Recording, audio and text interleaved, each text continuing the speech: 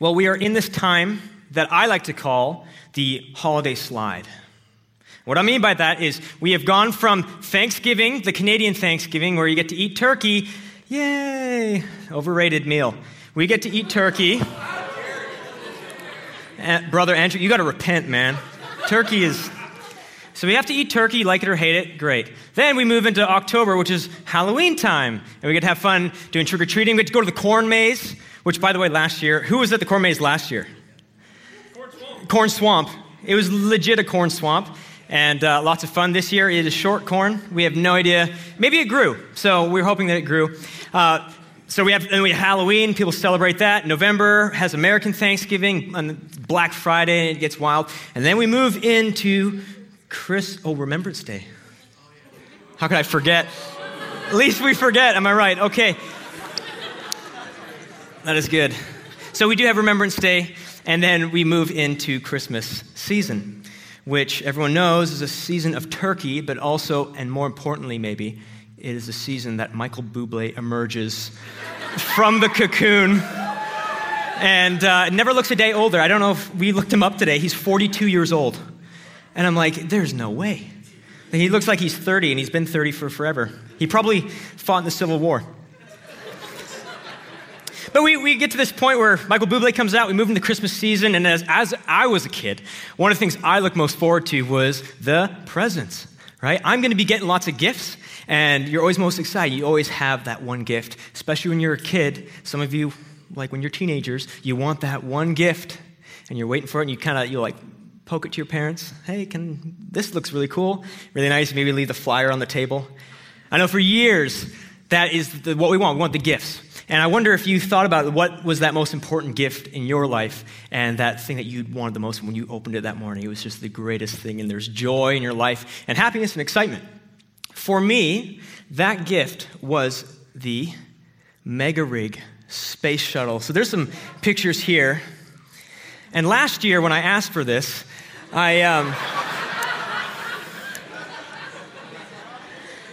I was 5, I asked for the Mega Rig space shuttle. And so, I blatantly asked for it, like, Mom, I want the Mega Rig space shuttle. And I would write letters to Santa, and it's like 10 items, 10 space shuttles. So I want the Mega Rig space shuttle. And I remember Christmas morning, I woke up, and I'm the type of kid and the type of person, I don't want to seem excited. And so we have, old video footage, and I'm just kind of trying to contain my excitement because I think I might get the Mega Rig space shuttle. Opened all my presents, and all the presents for Mom and Dad. There's no Mega Rig space shuttle. And I'm really sad. And then my mom says, "Oh, Daniel, there's a gift from Santa."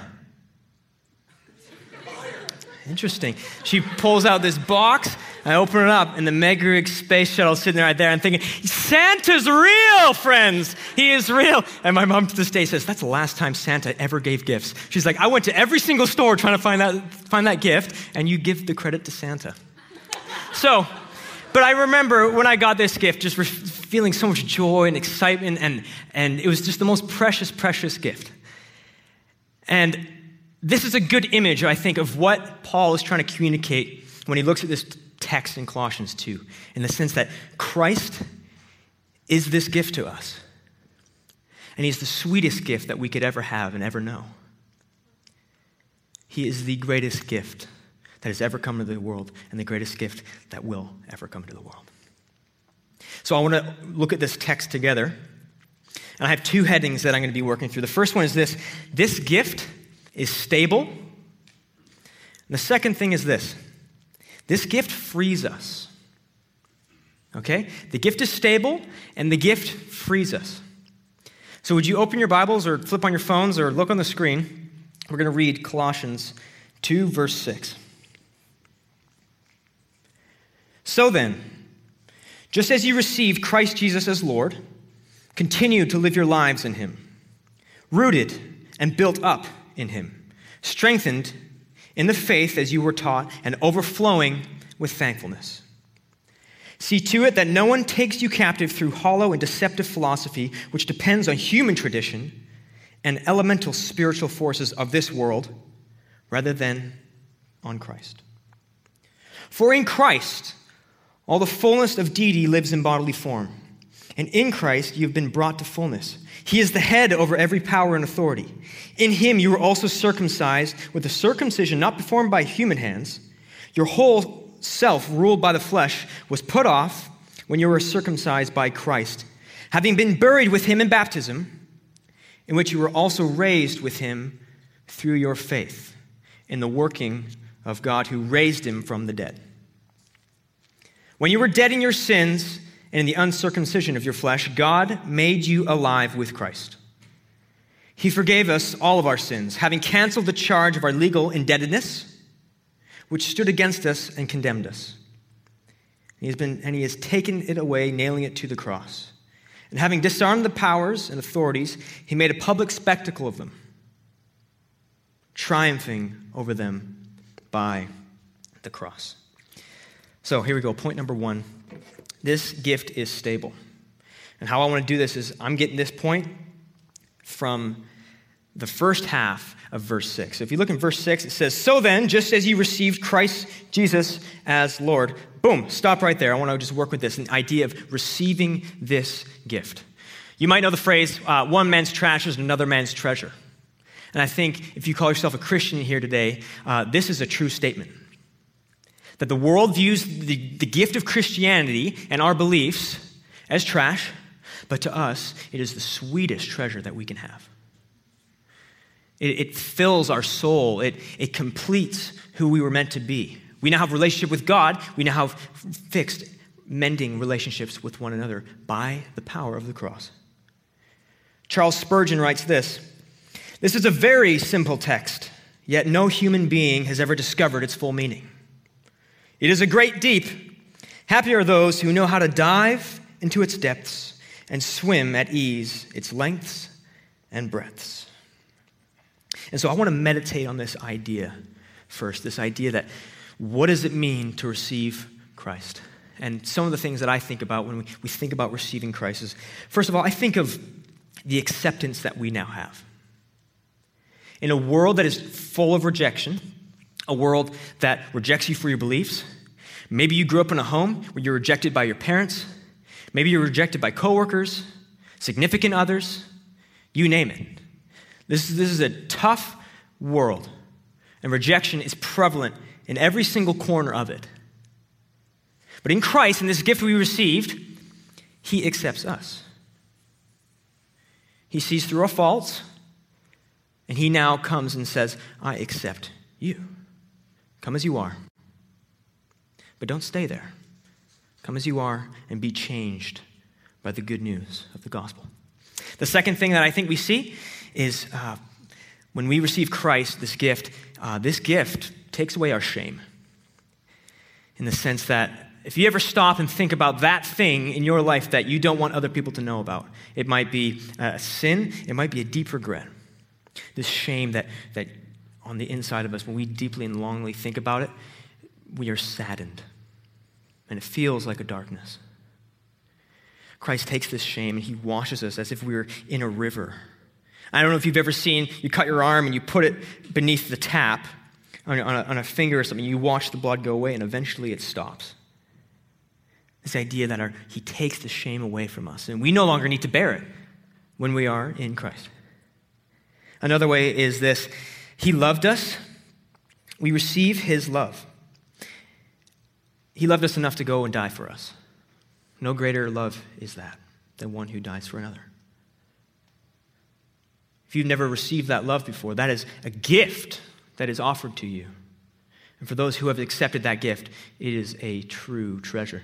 And the last one thing here is eternal life. We receive the gift of eternal life. I think at every point, we all think about this question: what happens after we die? For a lot of us, as we put we try and fall asleep, we have our heads on the pillow, and then we don't fall asleep for 3 hours because we're thinking about this question. Christians no longer need to have anxiety about this issue because we will receive eternal life in Christ. And that frees us to live a life that is abundant with joy. Now, this verse not only refers to the receiving of Christ as Lord, I just want to meditate on that for a second, but it also refers to receiving the right word of God. So what Paul is talking about here, he says, you've received this gift, you've received Christ Jesus as Lord. What he's talking about, if you look it up in the Greek, he's talking about you've received this teaching that I've sent to you of Christ.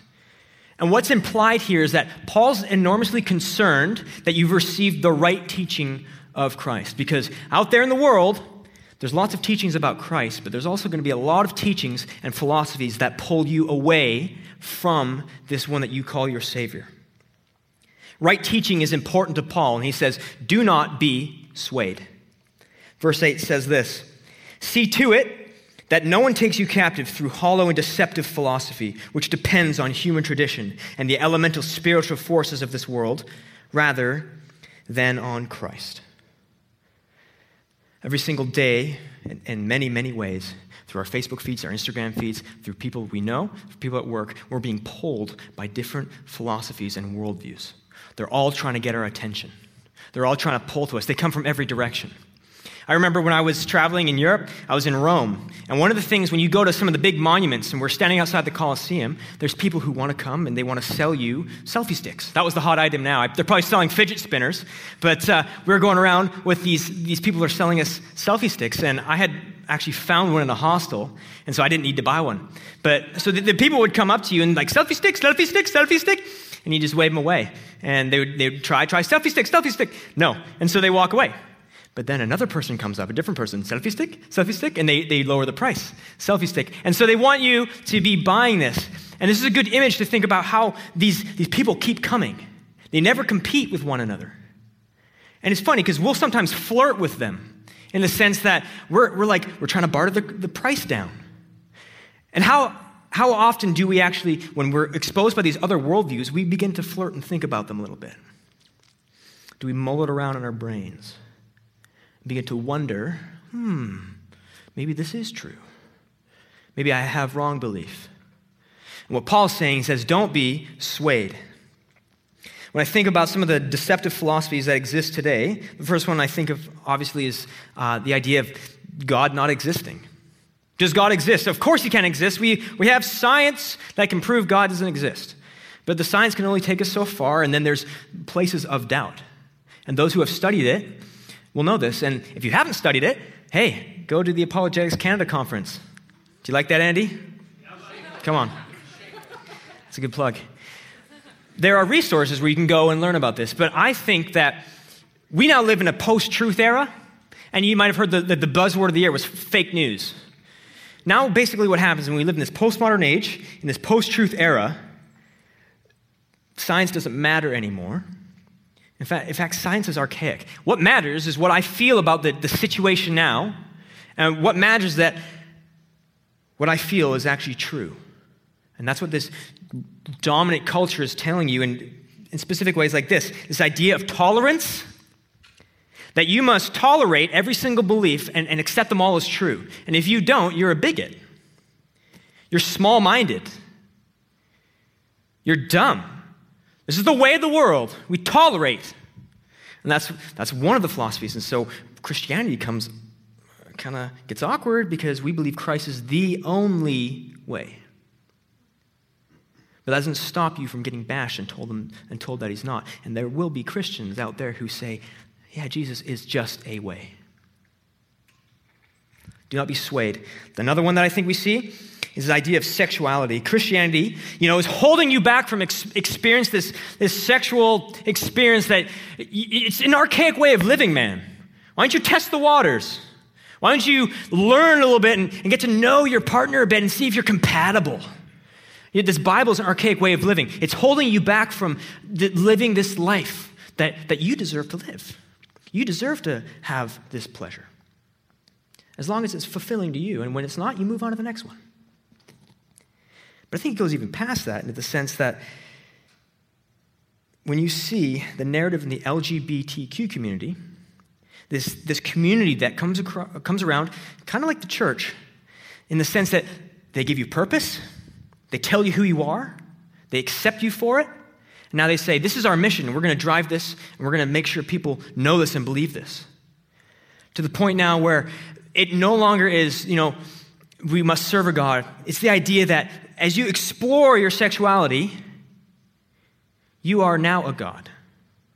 We self-deify.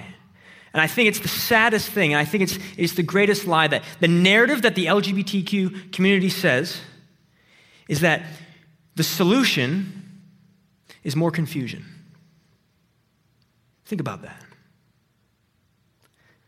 Behind their rhetoric, their solution is offering you more confusion, and it doesn't lead to answers. But if you say otherwise, you're closed-minded. Okay, Sunday school answers don't count here anymore. They say, I'm a judge over God, and that's what we've turned ourselves into. Some people, and most people actually, will believe that there's something out there. That the majority of statistics will point out that while we think the world's getting more and more religious, actually a lot of people still think there's something out there. And as Christians, what we do is we come to this and we say, this karma that you believe in, this spiritism you believe in, he has a name. His name is Jesus. And the amazing thing is, this thing that you believe in, this abstract idea, is a person. Our truth is not based on a philosophy, but it's based on a person, someone that is historically verifiable. You can go back, you can research this. Historically, Jesus existed, and there's more dates written closer to when he died and when they have the earliest writings than there are of Napoleon and of Alexander the Great. This is a real person. Verse 9 says this, for in Christ, the fullness of deity lives in bodily form. God is now a person. This deity is a person. And in Christ, you have been brought to fullness. He is the head over every power and authority. I talked about a month ago when I preached last, I tried to explain this idea that's seen in John 1. You know the verse where it says, and the Word became flesh and dwelt among us? This idea that God became flesh. And how it works down, right, is the word in the Greek is logos.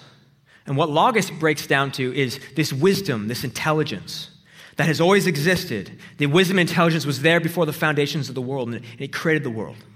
But when it says the logos became flesh, that means this intelligence is now a person. Someone that you can shake hands with. Someone that you can know. Someone you can have a relationship with. Back and forth. And that's what separates Christianity from all different religion, is this God is now a person, and we can historically prove him. And one of the things I find amazing is that his legacy still exists. If you remember, if you've read in your Bible in Acts 5, this is shortly after Christ has risen from the dead, and he goes off and ascends to heaven, and Peter and John, filled with the Holy Spirit, begin to go preach. And they're going from city to city to city, preaching the gospel boldly and proclaiming it. And one of the things that begins to happen is the Pharisees get frustrated, and they lock them up in jail, and they're like, we got to find fault with them, and they really don't know what to do with them. And there's one Pharisee, his name is Gamaliel. What he says, look, guys, and they consider him a wise Pharisee. Guys, do you remember a few years ago, there was a man named Thaddeus, and he led 400 people into an uprising. When Thaddeus died, what happened to those people? They disappeared. Do you remember Judas the Galilean? He led a revolt recently with all the Jews. Well, we got the Romans to hunt him down. We killed him. Gone. And then he says this, therefore, in this present case, I advise you, leave these men alone. Let them go. For if their purpose or activity is of human origin, it will fail. But if it is from God, you will not be able to stop these men. You will only find yourselves fighting against God. And 2,000 years later, what do we have? He is still the head over every power and authority. Christ is still king, and he still rules this world. And he's coming again. He still exists, and his kingdom is moving. God is here. He is among us. He sent his Spirit to witness to us and prepare the way before he comes again.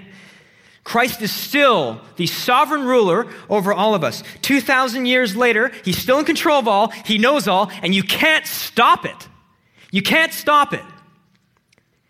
It's still coming. Look, if you subscribe to these philosophies that I talked about earlier, I'm glad you're here. You're welcome here, but you keep listening.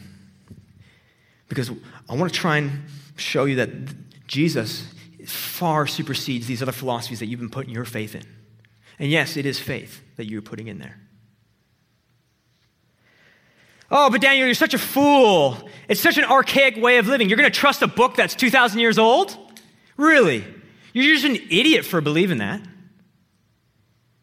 Your way of life is archaic. We are progressive. Do you know what that means? It means we now think better about the ways we did. You do not see what happened in the modern age? The wars, the hate, the bigotry? We have ascended beyond this, and now we are wise. But Paul has a different answer. He says this in Romans 1. For although they knew God, meaning they knew of God, we live in the Western world, right? God, it's kind of hard not to hear about God or faith in some sort of way. They neither glorified God nor gave thanks to him. But their thinking became futile and their foolish hearts were darkened. Although they claimed to be wise, they became fools. Who's the fool? Who is the fool?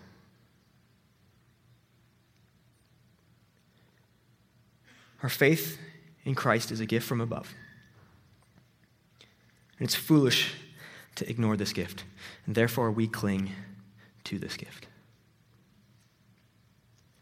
That was the first point. Here's the second one. This gift frees us. Verse 6 says this. So, that was what I read earlier. So then, just as you received Christ as Lord, that was part one. Here we go, part two. Continue to live your lives in him, rooted and built up in him, strengthened in the faith as you were taught, and overflowing with thankfulness.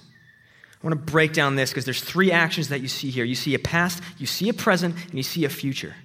The past is this. We are rooted in Christ. Our belonging, everything that we are, is now in the person of Jesus. We are now brought into his fold. We're accepted by him.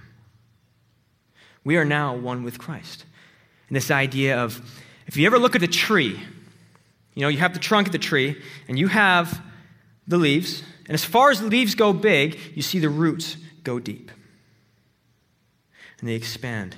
And this idea that we are rooted in Christ. And that when the storms come, they don't blow down the trees with the deep roots. The second thing we see is we are built up in Christ. This is a present thing. We're being built up. It's an action. When you guys come here and we're engaging Scripture, we are being built up. When we encourage one another, when we get together at community groups, we are being built up.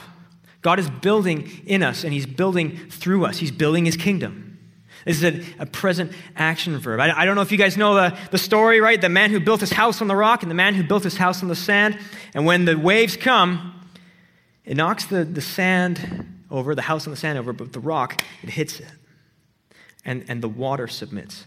We are built on a foundation that is Christ, and we are being built continually. The third thing is this.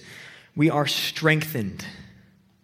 We are firm in Christ is what this breaks down to. And this, you could say, literally, yes, we are firm, and in the future, we're going to be firm. But what this is referring to is it's referring to a legal court. Your legal standing with God is firm. When you place your trust in Jesus, your legal standing with him is firm. And it's a future word. And what this basically means is that if you place your trust in Jesus as your Savior, on that day, when you stand in the courts of God, and you have to answer for your life, in that day that's coming, Christ is the judge is going to look at you and say, what do you deserve to be in here? What makes you think I'll let you into heaven? Have your works gotten you here? Do you think you could ever get near to the works that I've completed?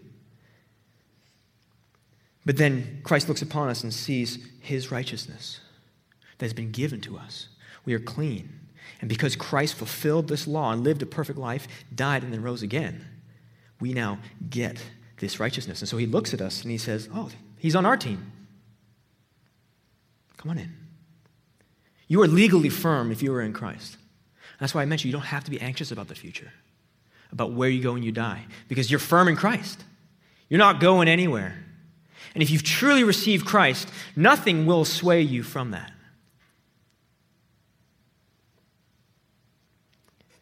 Verse 11 says this, in him you were also circumcised with a circumcision not performed by human hands. Your whole self ruled by the flesh was put off when you were circumcised in Christ, having been buried with him in baptism, in which you were also raised with him through your faith in the working of God who raised him from the dead.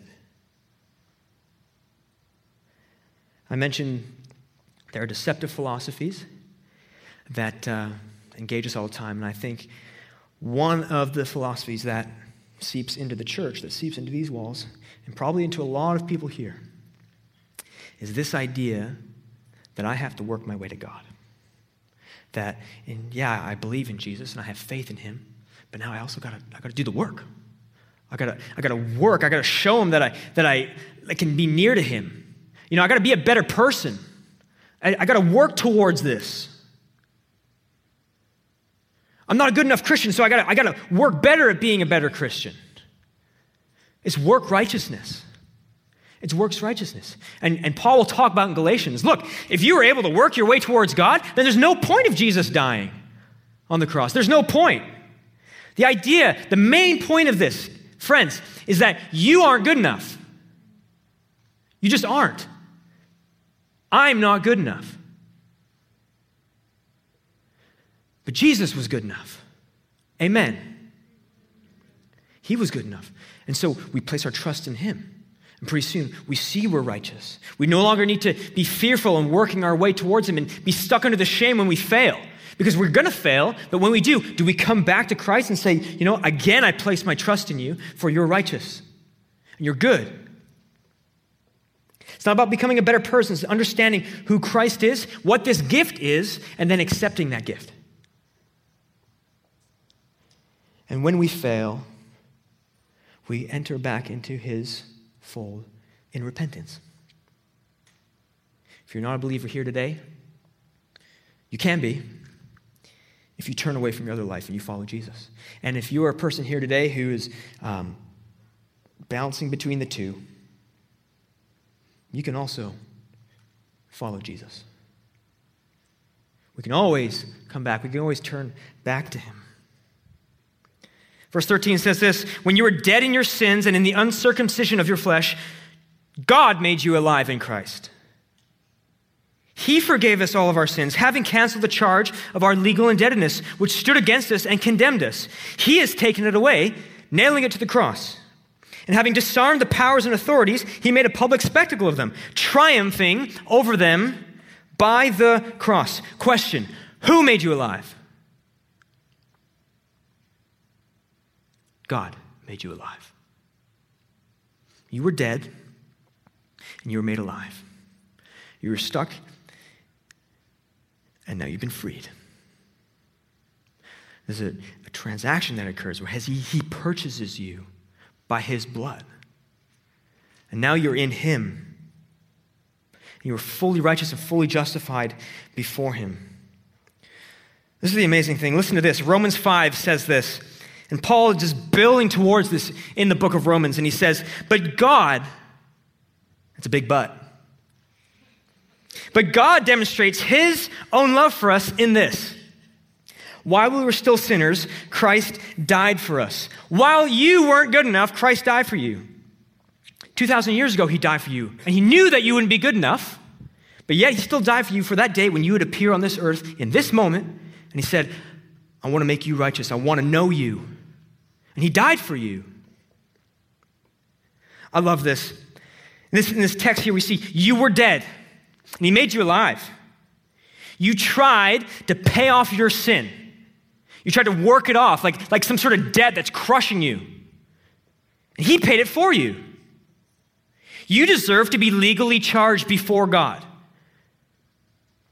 Every single thing, every single action that you've done, good or bad, mostly bad, you deserve that, and you're culpable for that. You chose that, and you love that darkness. But he takes that charge away from you. You no longer stand before him condemned. He takes the charge away from you. You are the one who's supposed to be nailed to the cross, and he takes the nails for you. He's nailed to that cross.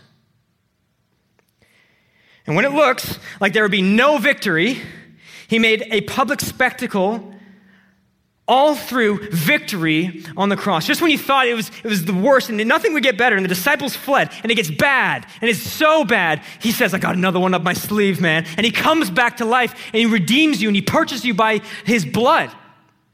You are now in Christ. He loves you.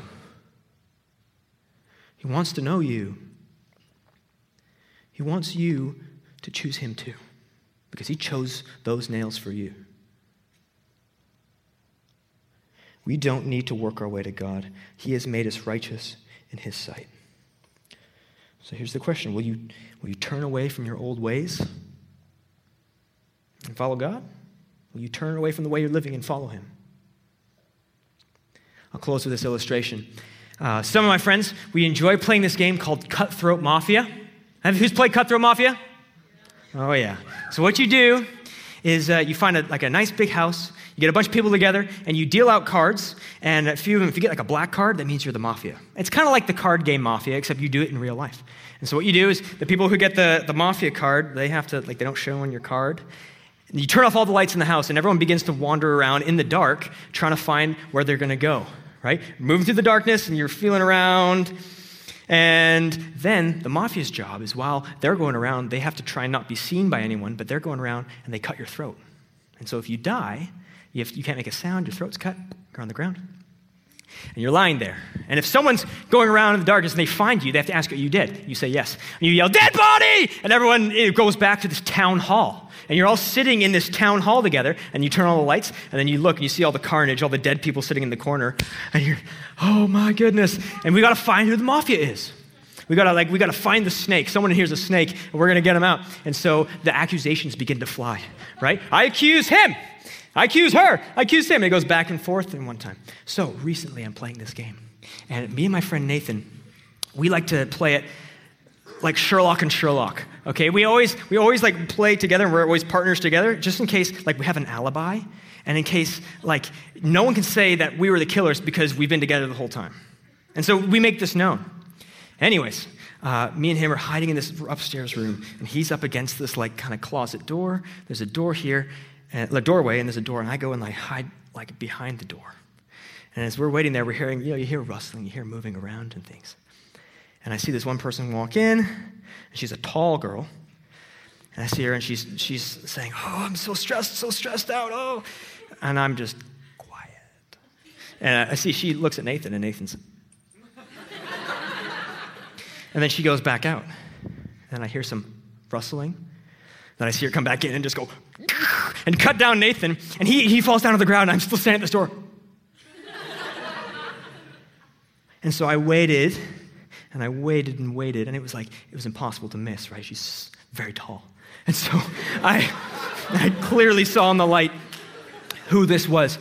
And I'm sitting there, oh my goodness. And so I wait a few minutes, and I don't hear any noise. I slam the door shut around to Nathan. Are you dead? Yes. I start, dead body! And I'm walking down the hallway, and I'm like, I know who this is, because we killed two other people thinking it was this other person, and it turned out they were innocent. So I'm like, I for sure know this time. And I'm coming out the hall, there's dead body, dead body, dead body, dead body. Like there was a carnage massacre, and I somehow survived. And I walk down the stairs, and I move into the living room, the lights are on, I'm like, I know it is. And I'm pointing at this person. I'm like, this is the killer, this is the killer. Come on. And I explain every single thing that happened, and like to the smallest detail, with the most passion as I can, pleading people, please believe this, please believe this. And I'm like, we got to go to a vote. But then other accusations come, And pretty soon, I'm now being accused because I was up in this room. And I'm up in the room, and how did you see it? Oh, you saw it because you were probably the killer. I'm like, I'm not the killer. I'm not the killer. And it just turned this massive thing. We go to a vote. And we go to a vote, and we get to the point, and the vote is tied. And I'm sitting there, my goodness, do you not believe me? Like, why would I lie? I watched this so bad, and they're accusing me of killing these people. It's going back and forth, right? These ideas, like these different people are charging me, and I'm charging them, and we're screaming and yelling. And the vote is tied, and then there was one person who didn't vote. And so I'm sitting there, I'm looking, I think it was Brett. I'm looking at Brett. Brett! Who do you believe? Who are you going to trust, Brett? And he's like, I think Daniel's right. Yes, I know. And so I'm getting all passionate, and finally, like, the vote goes through, and the girl's like, yeah, I was the mafia. I'm like, I told you so. And we were just so inflamed and so passionate, and like have to go outside. I'm sweating, reapply. And look, this is what Paul's saying to you here. He's saying there's all these philosophies coming. You know what the truth is. You know what it is. It's in Christ. And there's going to be philosophies that are flying back and forth, back and forth. And he's saying, would you trust in Jesus? Would you follow him? Would you cling to him with everything you have? Everything depends on this. And if you don't, if you fall this other way, it's only going to destroy you. It's only going to destroy you. Would you follow him? And that's what he's asking you here. Who are you going to choose? Who will you choose? Who will you trust?